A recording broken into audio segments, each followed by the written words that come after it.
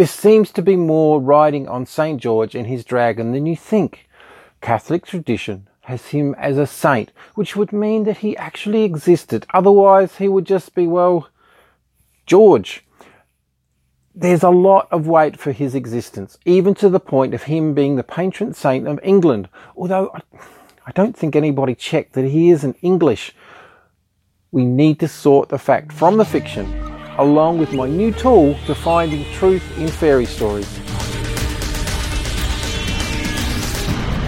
If you haven't been here before, my name's Craig. I explore myths of the Bible, working out facts from the fiction, making sense of the confusing, so hit the subscribe button so you don't miss out on future biblical myth busting. The legend of St. George killing a dragon surely is just that, legend. Some use St. George as proof that dragons and dinosaurs are the same thing, and this would confirm in some way that evolution wasn't billions of years old and was in fact confirming creation as in the Bible, and that things are more likely to be thousands of years old. Also, that dinosaurs existed alongside man. So want this to be true. There is nothing more heroic than killing a dragon. Oh, instead of Tiger King, we could have Dragon King. Although thinking about that would not be good for anyone concerned, let alone the dragons. There are two main stories about St. George. So let's go through the first together and put a comment below if you think it's true or not, just from the story itself. There was a fierce dragon that was causing panic at the city of Selene, Libya. To stop the dragon from killing everyone, the king and his people gave 2 sheep each day for the dragon to eat.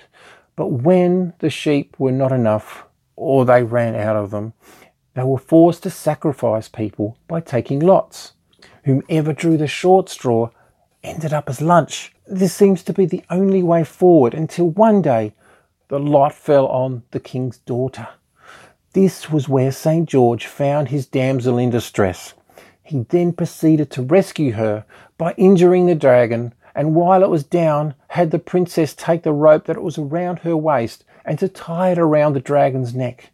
They brought the injured dragon before the king and the people. St. George then slayed the dragon with his sword in front of everyone. The king was so grateful that he offered him treasures and anything he wanted. But St. George refused and said that all he wanted was everyone to worship God. I'm a little bit ashamed to say that the first time I read this, I thought I had found a truth in a fairy story tool. I thought surely this has elements of truth, as St. George didn't ask for the princess's hand in marriage. He just asked for everyone to serve God. Like that's the only issue in the whole story. The other big issue with this story is that it wasn't till the 11th century that this story arose, which brings us to the second story. George's father had died for his faith when he was 14 in Greece. His mother took him to her homeland at Syria, Palestina. A few years later, his mother died. George then travelled to the capital city of Nicomedia and joined the Roman army.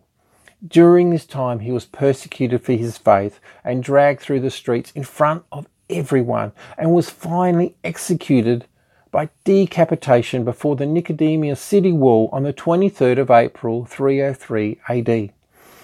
A witness of his suffering was the Empress Alexandra of Rome, and from his suffering she became a Christian herself. Later, she was also killed for her faith. The second story still seems to have embellishments that seem to have been added over time, and there are even different versions of this story depending on where it's told. The date coincides with the persecutions of Christians among the professional Roman soldiers at the same time, 303 AD, by the Roman Emperor Diocletian, and this is undisputed. The story has history going back to the 4th century, and would give more credibility that this actually happened in some way or form. This is what gives him his sainthood. not slaying a dragon. The fact that St. George and the dragon hadn't been told before the 11th century doesn't give much weight to this story being true. Also, did you know that during the Crusades, which was around 1100 and plus, which is around the same time as St. George appeared to them on the battlefield as an apparition, helping them secure battles and giving the battle cry of St. George? All this would have perpetuated the dragon myth.